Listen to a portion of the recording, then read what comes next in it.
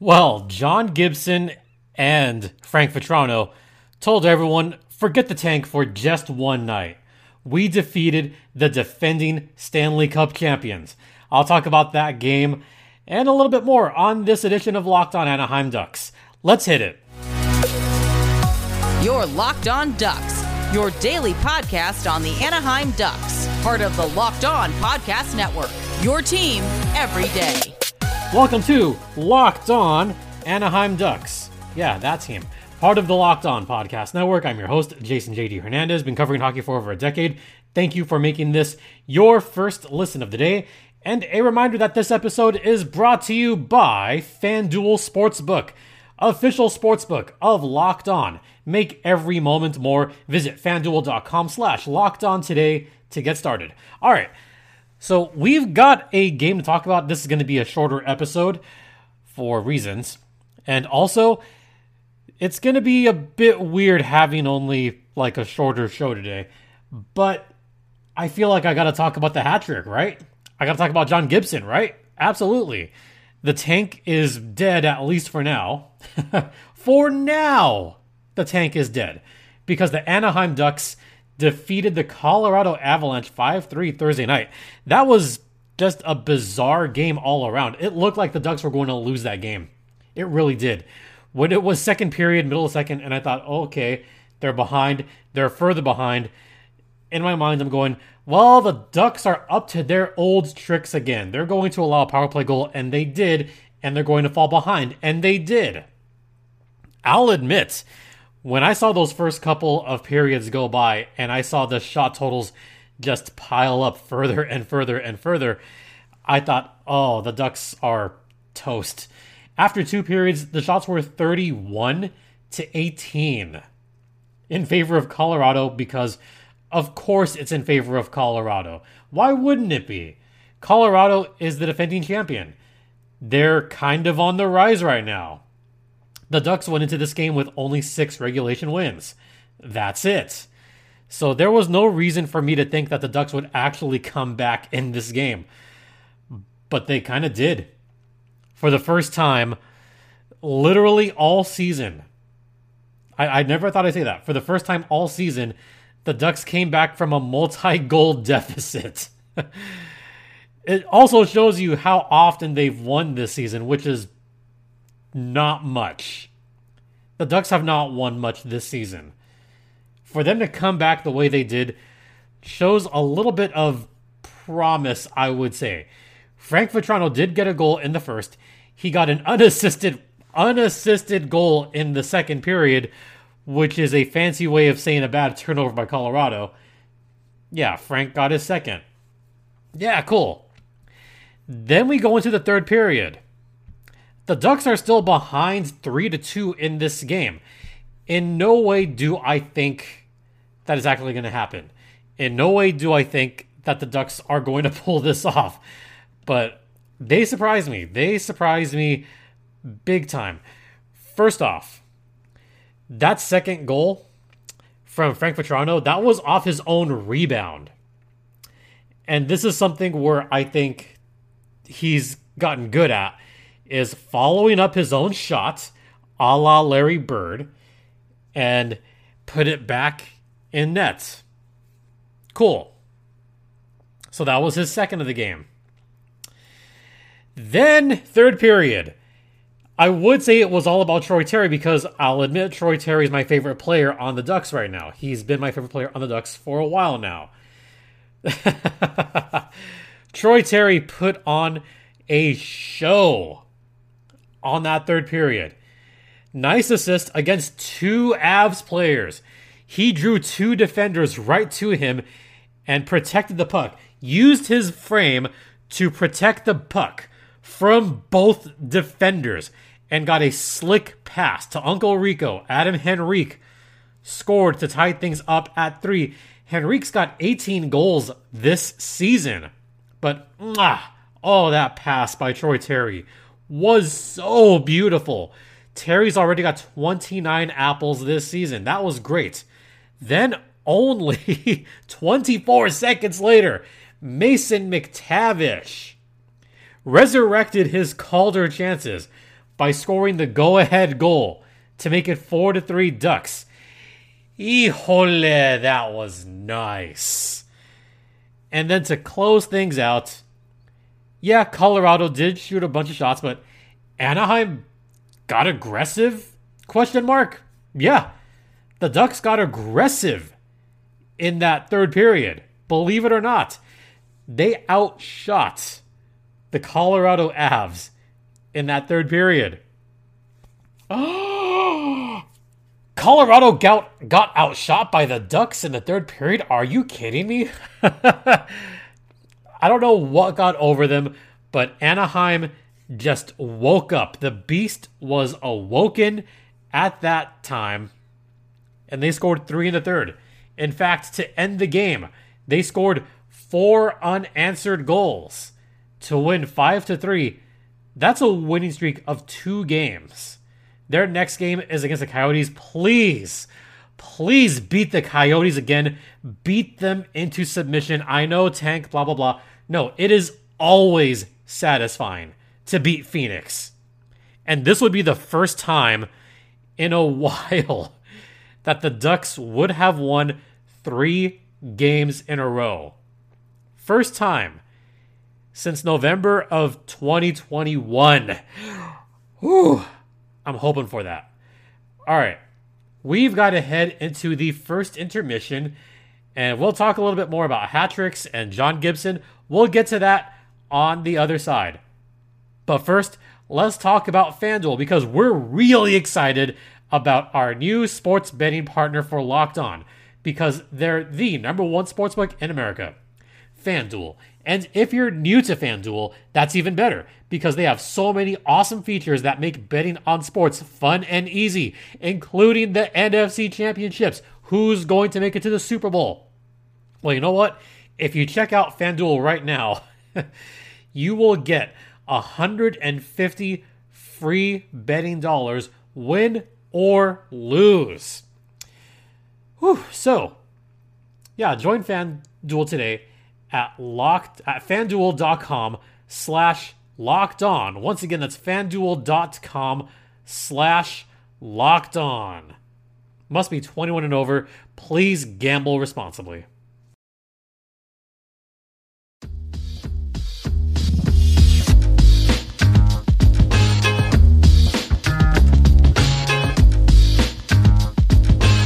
Welcome back to Locked On Anaheim Ducks, part of the Locked On Podcast Network. You're locked in with Jason J.D. Hernandez, and you can tell I'm talking about the Ducks and the Avalanche because I happen to have a Ducks jersey over here and an Avalanche jersey over there.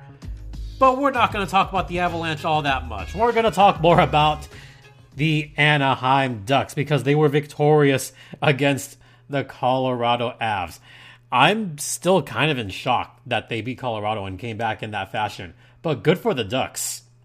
Good for them to really just pull through. And this was thanks to 2 gentlemen.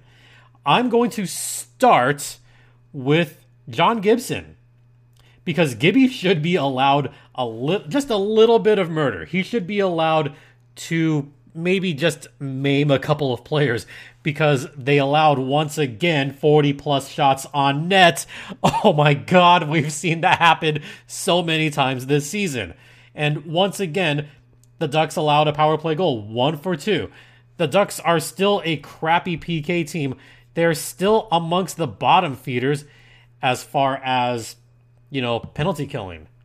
In fact, looking on the stats page right now, the Ducks are not quite last in penalty killing. Almost. There's one team that is way worse.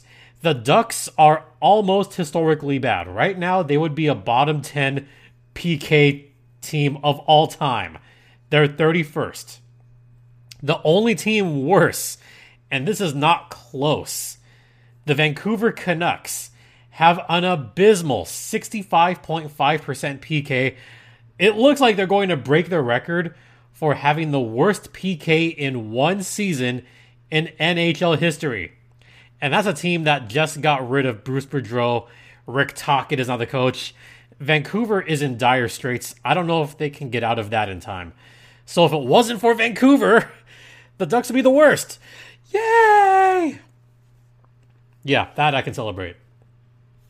What I cannot celebrate is the fact that the Ducks allowed 44 shots on goal, allowed 40-plus shots again for the time this season. Okay, look, the Ducks have played about 50 games. They've allowed, 40-plus shots in too many of them. How many? I'm glad you asked. I'm going to go through all of them right now because there's just entirely too many, and I'm going to count live on air because I haven't checked over the last week. So there's those 3. That's 5, 7, 8, 9, 10, 11, 12, 13, 14, 15, 16, 17, 18, 20, 24, 20. That can't be right. 25 times they have allowed 40 or more shots. 30 times they have allowed 39 or more shots in 49 games. Let me repeat that for those of you in the back. They've allowed 40-plus shots in 49 games. That is more than half the games. And how much you want to bet they're going to do it again against the Coyotes, but somehow win this game because that's what they always do? Look, they lead the league by far in shots attempted. John Gibson should be allowed to maim someone. Absolutely. Look, that first line of defense, shots are getting through too much. That second line of defense, shots are getting through too much. John Gibson is having to do all the work, and I'm sure he's a little bit, maybe not irritated, but I'm sure he's perturbed at that one. The fact that he's had to save their asses so many times this season. I'm not saying I would be sick of it, but I would not be sick of it. 25 out of 49. And this is kind of a testament as to how bad the defense has been all season long. It's a testament to how much of a workload has been just shoveled upon these poor goaltenders, upon John Gibson, upon Anthony Stolarz, on even Lukáš Dostal. And it's not just the NHL for Dostal. It's the San Diego Gulls as well. They allow a crap ton of shots as well. So when you want to talk about, having a player just completely go through it night in and night out, it is absolutely John Gibson. He has seen 40-plus shots the most times in the NHL by far. His save percentage is still decent. If it wasn't for John Gibson, the Ducks might have lost that game because, according to Nat's stat trick, the expected goals for that game, you ready for this? The expected goals were an astonishing, abysmal 2.7 to 4.5. Yeah, John Gibson could have allowed 5 goals and no one would have batted an eye. Because the expected goals were above 4.5. 4.6 actually. Gibson had a game score of 1.55. If it wasn't for Gibby, the Ducks very well might have lost that game. Very well might have lost it. And on the other side, which has been a concern for Colorado, if it wasn't for Pavel Francouz, Colorado, well, I shouldn't put it all on Francouz, but giving up a juicy rebound to Frank Vatrano and have him score on his own rebound, maybe not the best. Granted, there was a turnover there, but still, you can't be giving up juicy rebounds like that because you will get burned. So that's where there's a bit of concern on Colorado's side. I don't know if they can honestly repeat this season because of that. I just don't see it. I don't. And we saw it on that game. Now I've got to talk about Frank Vatrano, who saved the day for the Anaheim Ducks. Look, Frank Vatrano has had kind of a slow start to this season. He's admittedly been through the lens just a tad over the course of the season because he did sign that big contract in the offseason. He was expected to be a guy that would get maybe 20 to 25 goals. For what it's worth, he is now on pace to score 18, 19 goals. So that's not terrible. But Frank Vatrano was supposed to be one of those guys. He was supposed to be a guy. And he's on a streak right now. He's got 5 points in his last 2 games. He scored 5 goals in his last 5 games. He's doubled his goal total over the last maybe 4 weeks. He's now got 11 goals, 12 assists for 23 points. Before the new year started, he was only at, I think, 4 or 5 goals. I think 4. Wasn't that much. So Frank Vatrano is heating up a little bit, which is good news for the Ducks. And good news for the Ducks if you want to look at possibilities for next season. Maybe you want to put Frank Vatrano in a different kind of role. Maybe it's those mixing of lines that have helped the Ducks a little bit. Maybe. Because we've noticed that Frank Vatrano has put himself, or rather, the coaching staff has put him on that third line with Isaac Lundestrom and Jakob Silfverberg. Maybe that's it. Maybe that was a bit of a wake-up call. Because Strome is still on the second line. Max Comtois is on the second line. So maybe Vatrano going down to the third line might have sent a message. I would expect him to possibly be up to the second line. But if I'm going to be really honest, those lines have worked the last 2 games. Just leave it as is. Leave Mason McTavish on that top line with Terry and Henrique. Leave Zegras on the second line with Max and Strome. Leave Vatrano on the third line. Maybe that's the formula. Maybe that's what's going to work for this Ducks team. As weird as it is. The only bad thing, optically, is that the Ducks paid him a lot of money. The Ducks paid him a lot of money over a number of years to produce a certain amount. Let's go back to this offseason, shall we? Because there was a couple of signings from New York. The Rangers, that is. Ryan Strome. He got that 5x5 deal. Frank Vatrano, 3 years, 3.5. A little over 3.5. Does it look a little bit weird that you have a guy that's making that much on your third line? Because I don't know many people that would pay over 3.5 to have a third line guy. Frank Vatrano, for all intents and purposes right now, is a middle 6 guy, but I think he's a second line guy. That's all I'm saying. So, wake up call? Maybe. Maybe it is. But Frank Vatrano, congrats on the hat trick. And by the way, first hat trick for the Anaheim Ducks since last year when Troy Vetchkin, Troy Terry scored a hat trick against the Philadelphia Flyers around the holidays last year. This is the first road hat trick for the Ducks since the Elite 1C. Remember that Derek Grant hat trick against the Blues where now Derek Grant gets to name his buddy's firstborn? Remember that from all the way back in 2019? I remember that because I had a whole episode about baby names and Derek Grant, getting to do that. What would Derek... Well, maybe not a whole episode, but there was definitely an entire segment on baby names back in November of 2019. So that was the last Ducks road hat trick. Hey, the Ducks have had 1 per season the last 3 seasons, including this year.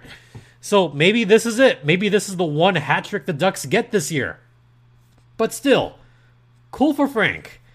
Good for him, and congrats to him on getting the hat trick for the Anaheim Ducks. First one since Troy Vetchkin. It was fun. It was really fun to watch that one, and I sincerely hope that the next game against the Coyotes is even more fun, because I would love nothing more than to see the Ducks just destroy the Phoenix Coyotes. Just completely obliterate them. Now, granted, I do have a couple of Coyotes jerseys. I have the current one for Arizona, but no, next time I do an episode, it's going to be, the Phoenix Coyotes jersey. Yes, I have one from way back then. So that'll be next time. That'll probably be on Monday's episode where I'll talk about that game, and then we'll talk about wrapping up the first half of the season. So we still have a couple of episodes in the bag Monday and Tuesday of next week. In the meantime, that'll do it for this podcast. Once again, don't forget Ducks versus Coyotes to close out the first half of the season. That will take place at the Ponda, and a lot of cool stuff on that one. We're going to have, I think Alexis is going to be down between the benches on this one. So really cool for her to be between the benches. Cannot wait to see how that goes. Yeah, it's Alexis Downey. I want to see how she does between the benches on this game. And if she does a good job, if she does really well on this game, I would be the first person to lobby to have Alexis be a color commentator for the Ducks. Please. I think that'd be cool. All right. Don't forget, this podcast is free and available across all platforms, including Stitcher, Spotify, Odyssey, Apple Podcasts, Google Podcasts, etc.